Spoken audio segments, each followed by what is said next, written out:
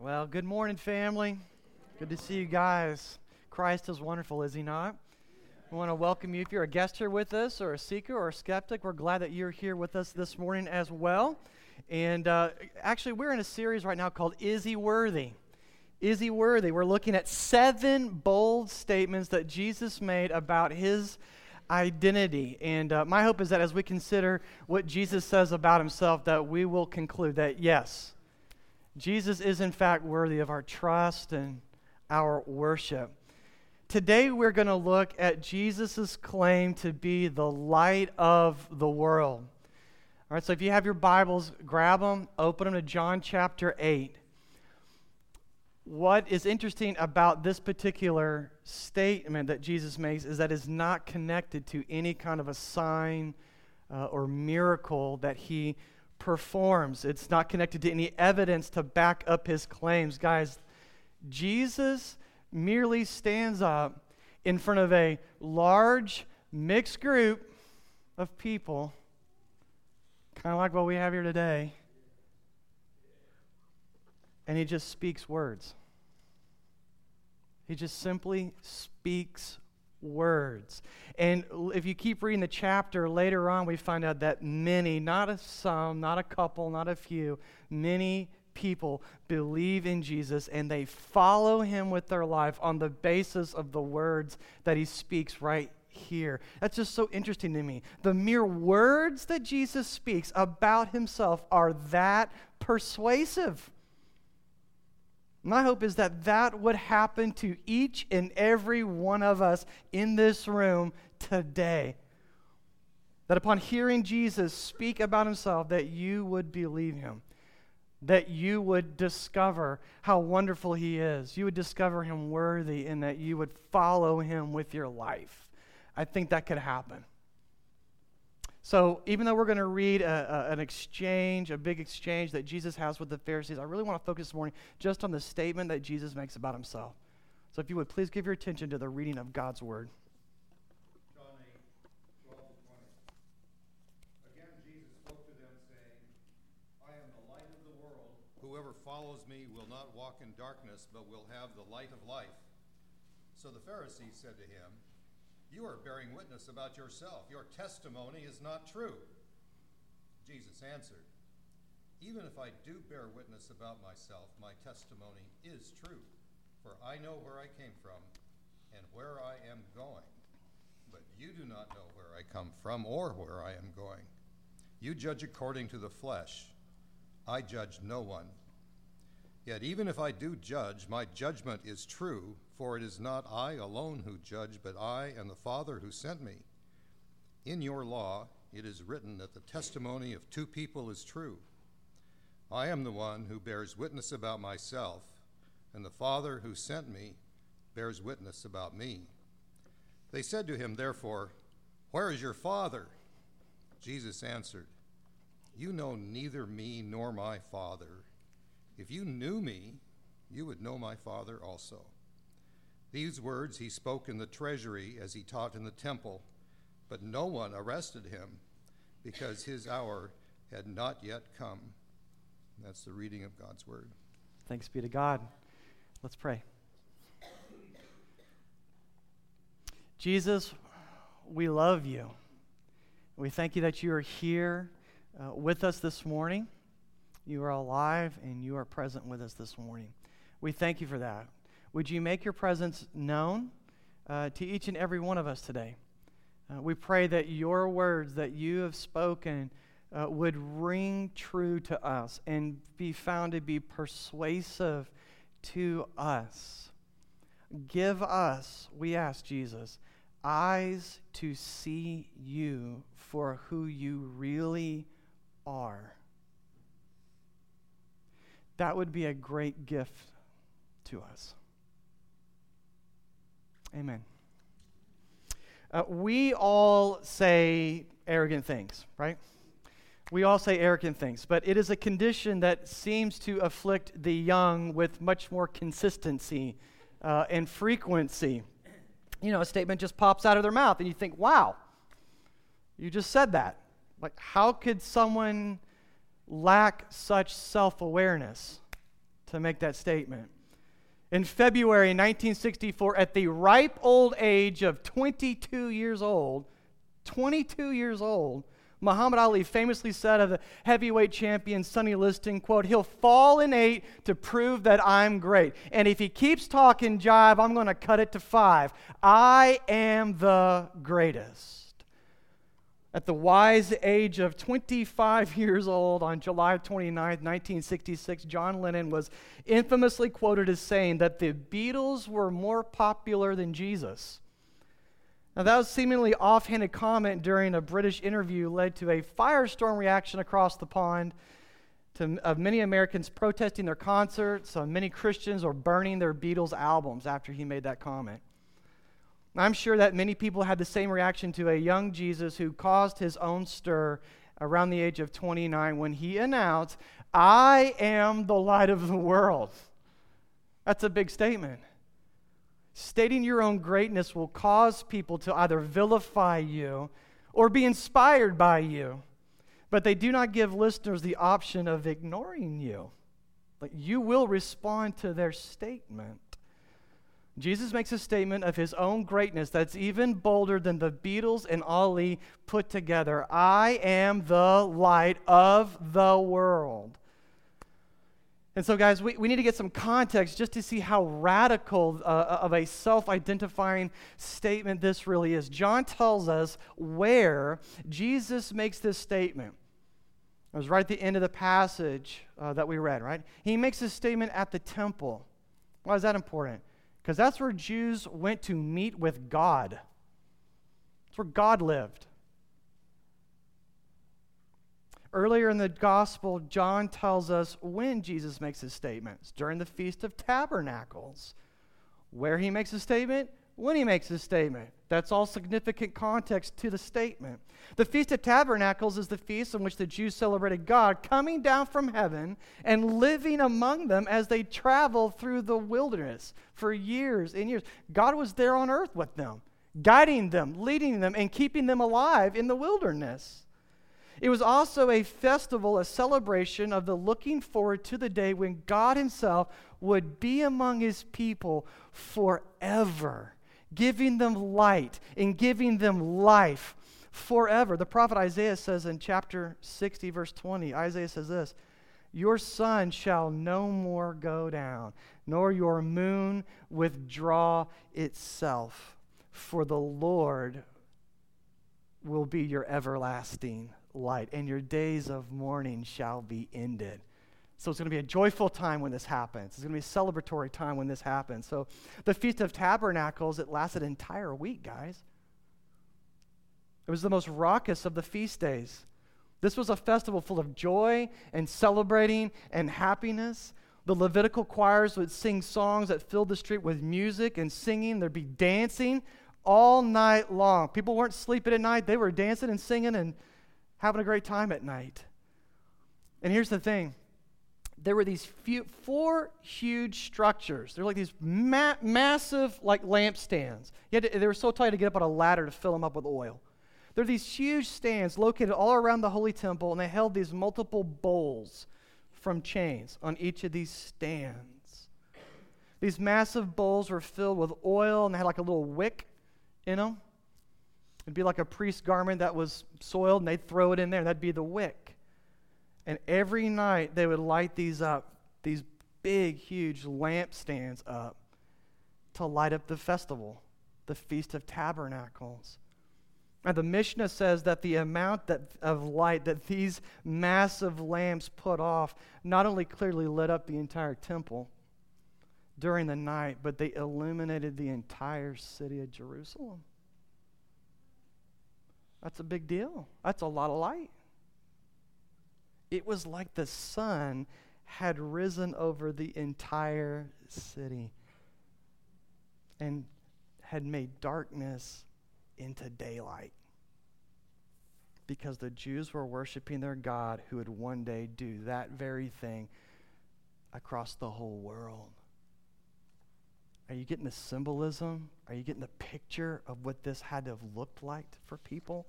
Now, I want you to imagine this. Imagine this huge illumination happening during a time when there was no public lighting. There were no street lamps that the city put out and lit up. That didn't exist, okay?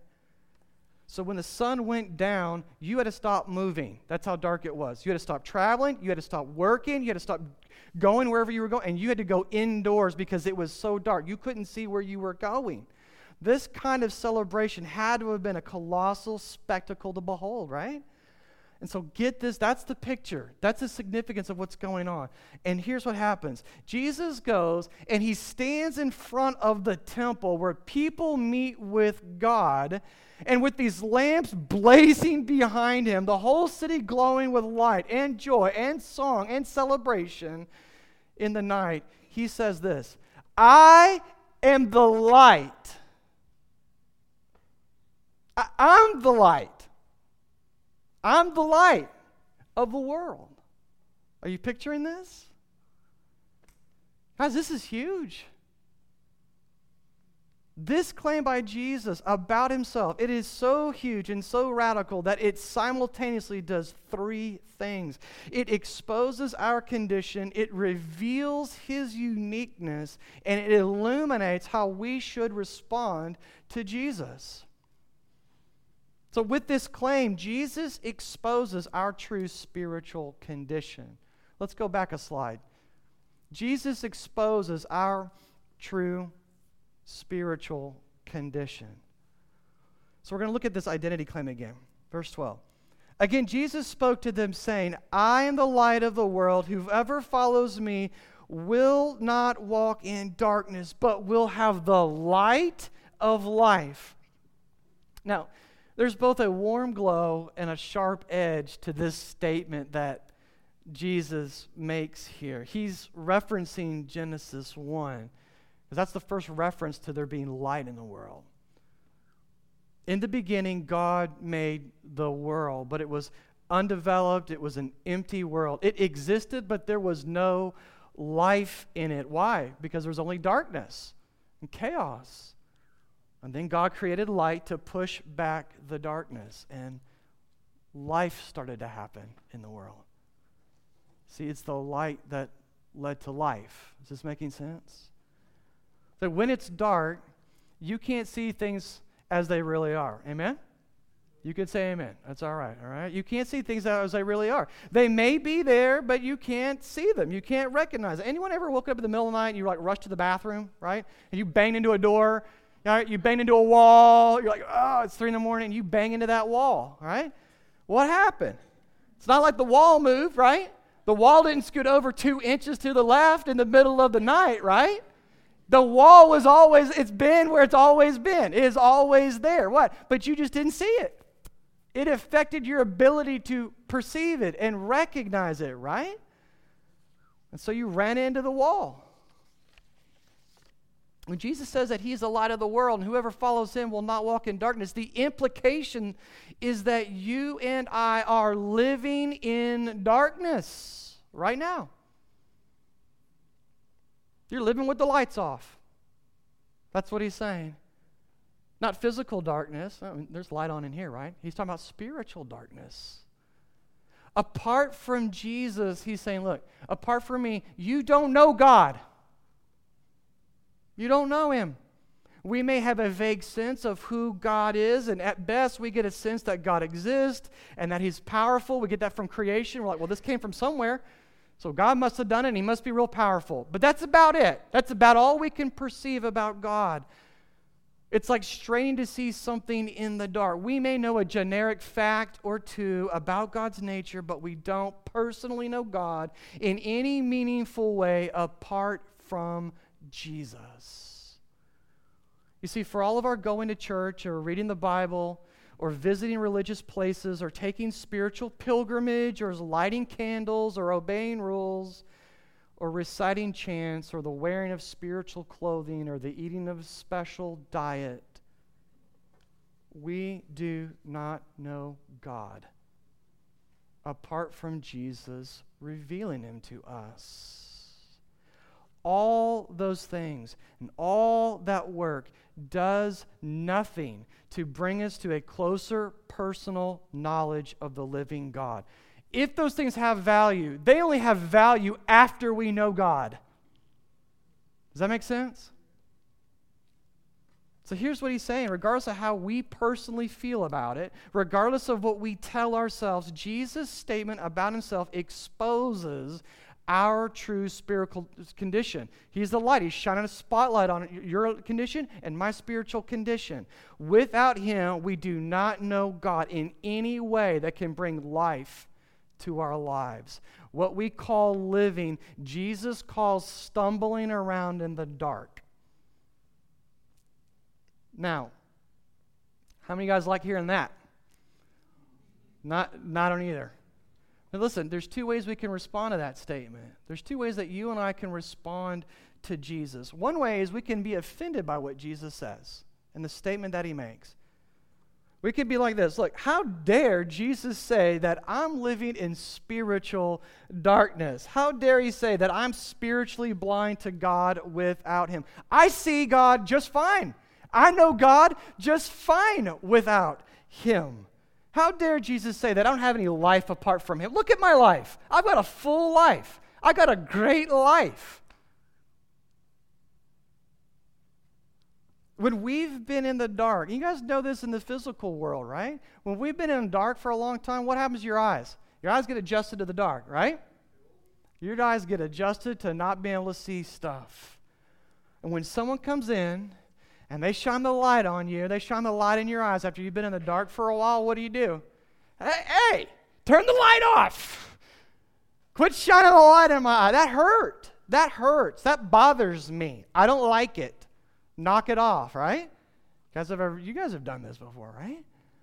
We get angry when someone shines the light on us. And that's one way we can respond to Jesus. But there's another way we can respond to Jesus shining the light on us. And it's this.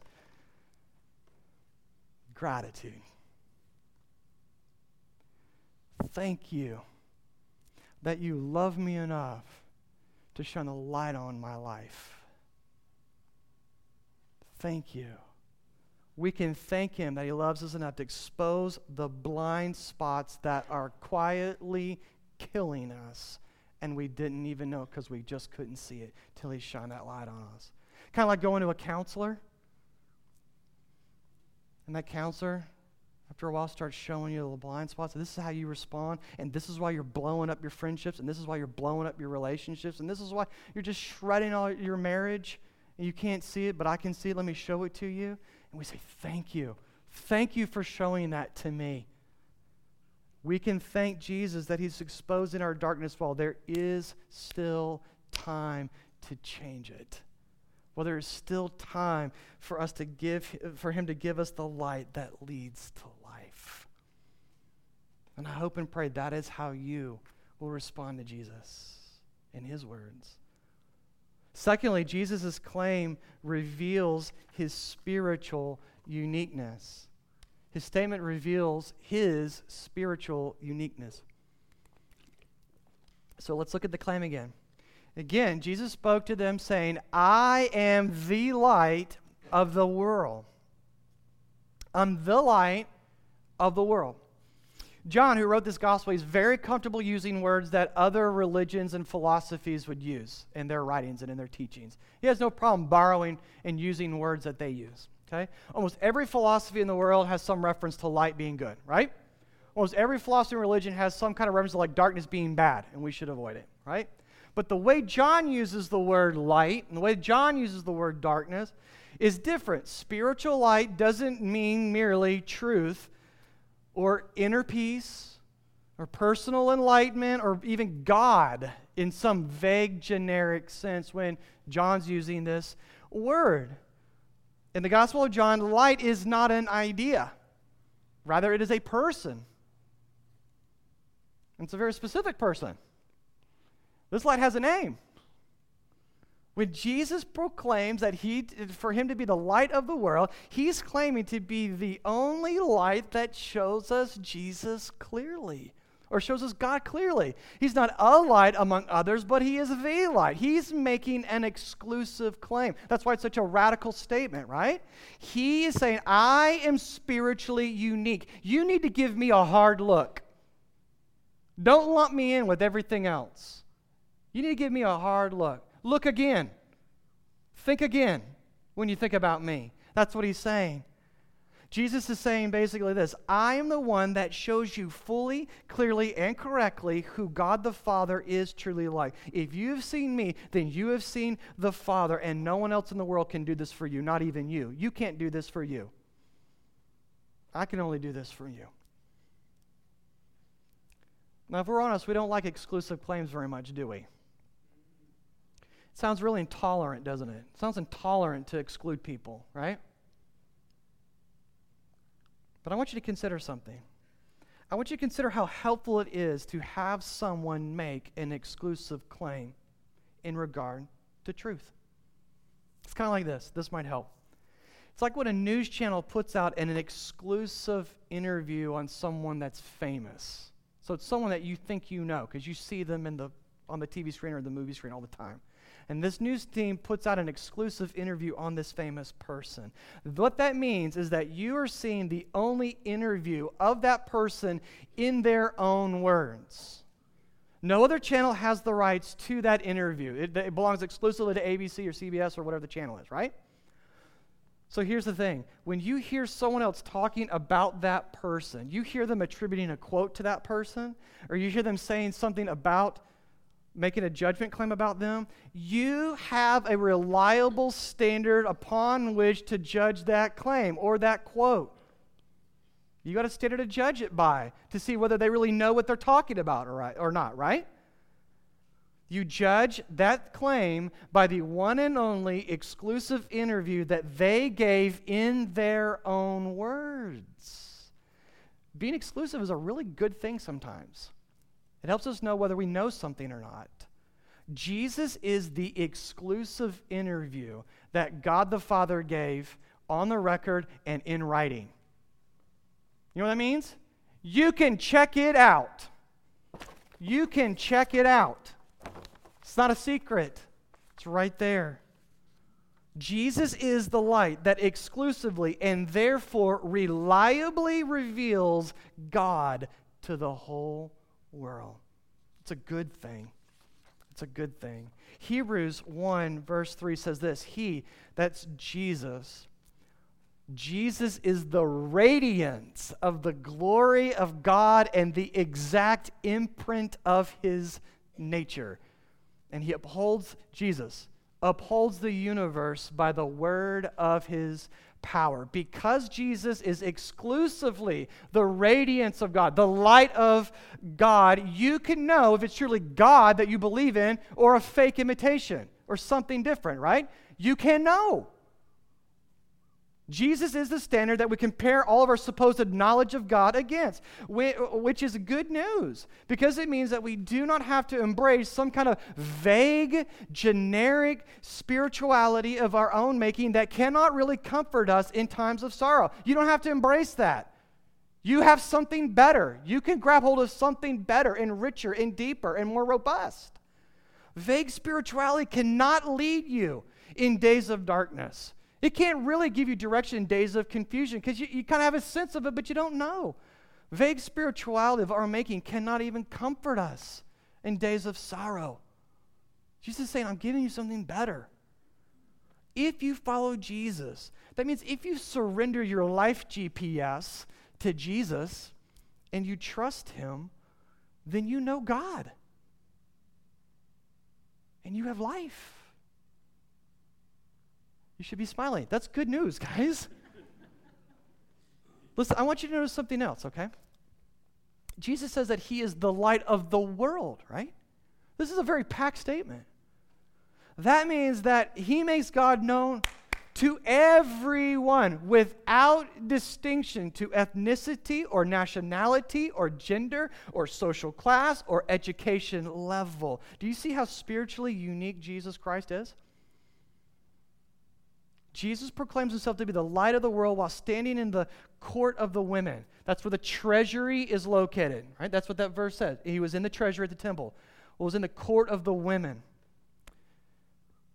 The deeper that you went into the holy temple, the closer you got to God himself, and therefore the more off limits God became.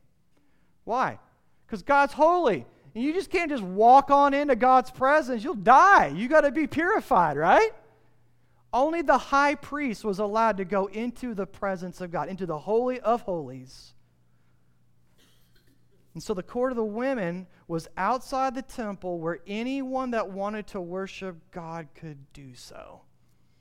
Men and women, Jews and Gentile believers, rich and poor, educated and uneducated, locals of Jerusalem and pilgrims from other places. They could all come and they could worship God in this place. Jesus is saying that the only way that you and I get the light of life, the only way that we know God in a way that actually gives life to us is by knowing Jesus personally and no other way.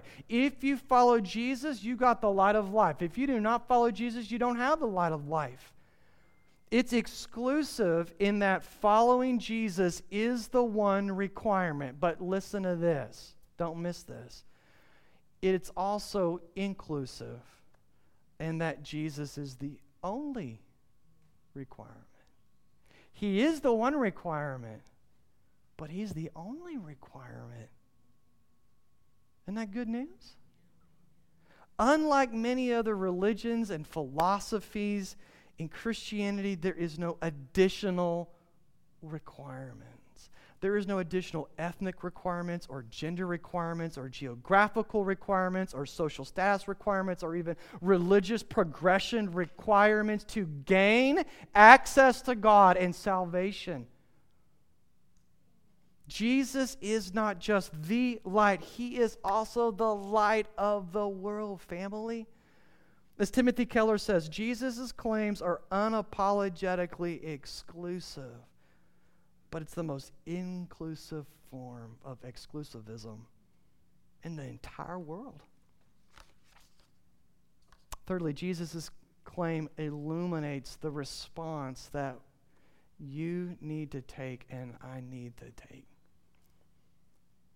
His claim illuminates the response that we need to take. Let's go back to the verse here. Again, Jesus spoke to them saying, I am the light of the world. Whoever follows me.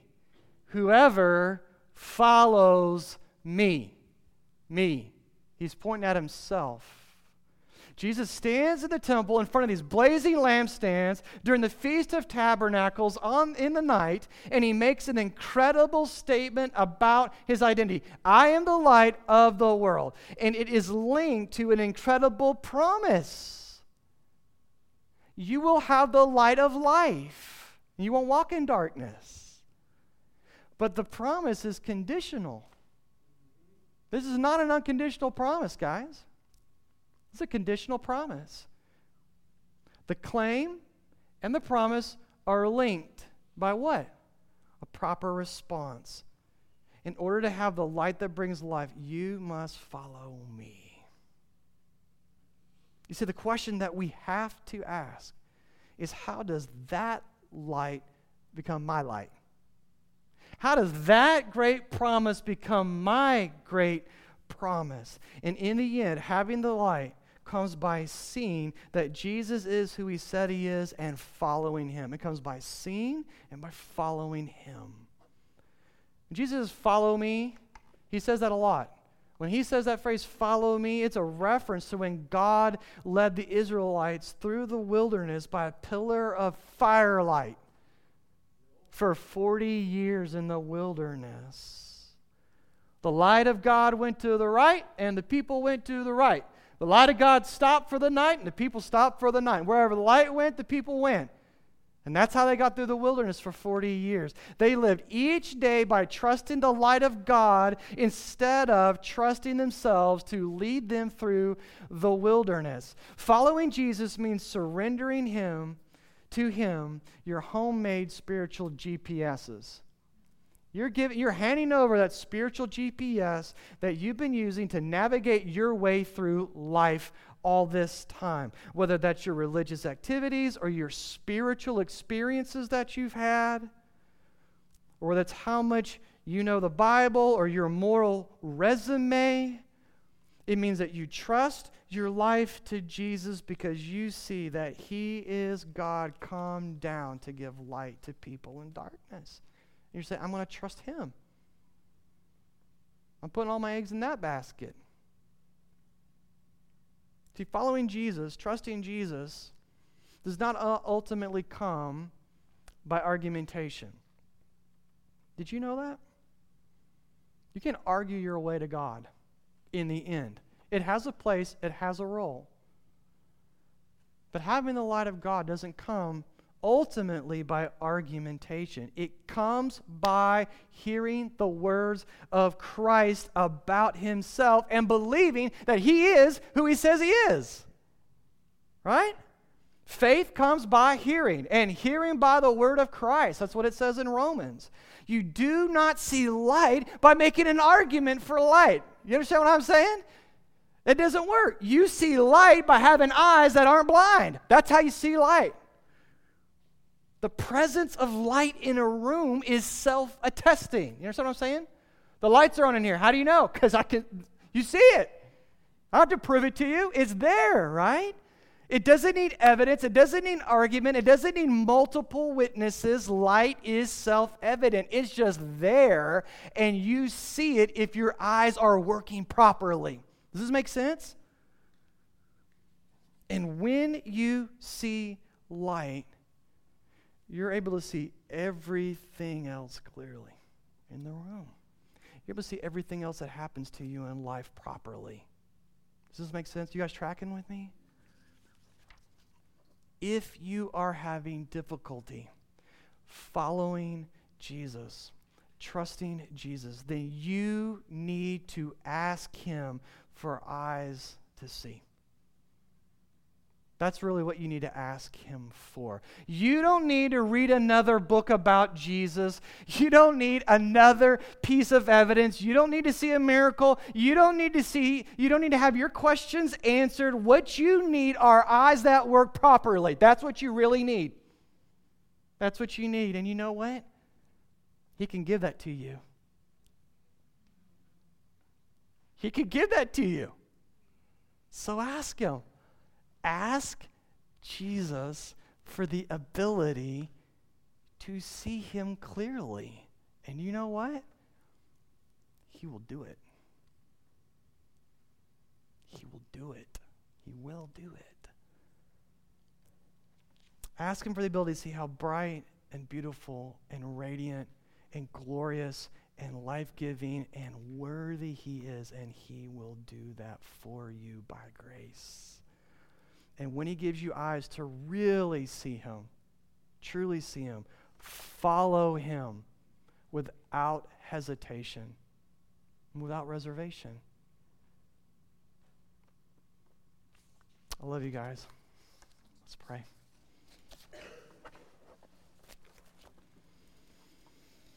Oh, King Jesus, you are the Lord of the world.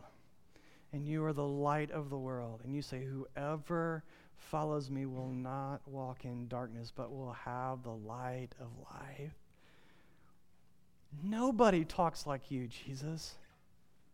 And nobody has done what you have done. Lord, I want to pray right now that you would give us eyes, spiritual eyes that work properly, that can see you clearly. If we're offended by what you say about yourself, God, would you change us? Would you help us see the darkness that we're really walking in, and see how much you actually really love us to put that in front of us? Lord, you've shown us the way, who you are, and the way to respond, so help us do that today. Help us do that by your power, by your Spirit, we pray. In Jesus' name, amen.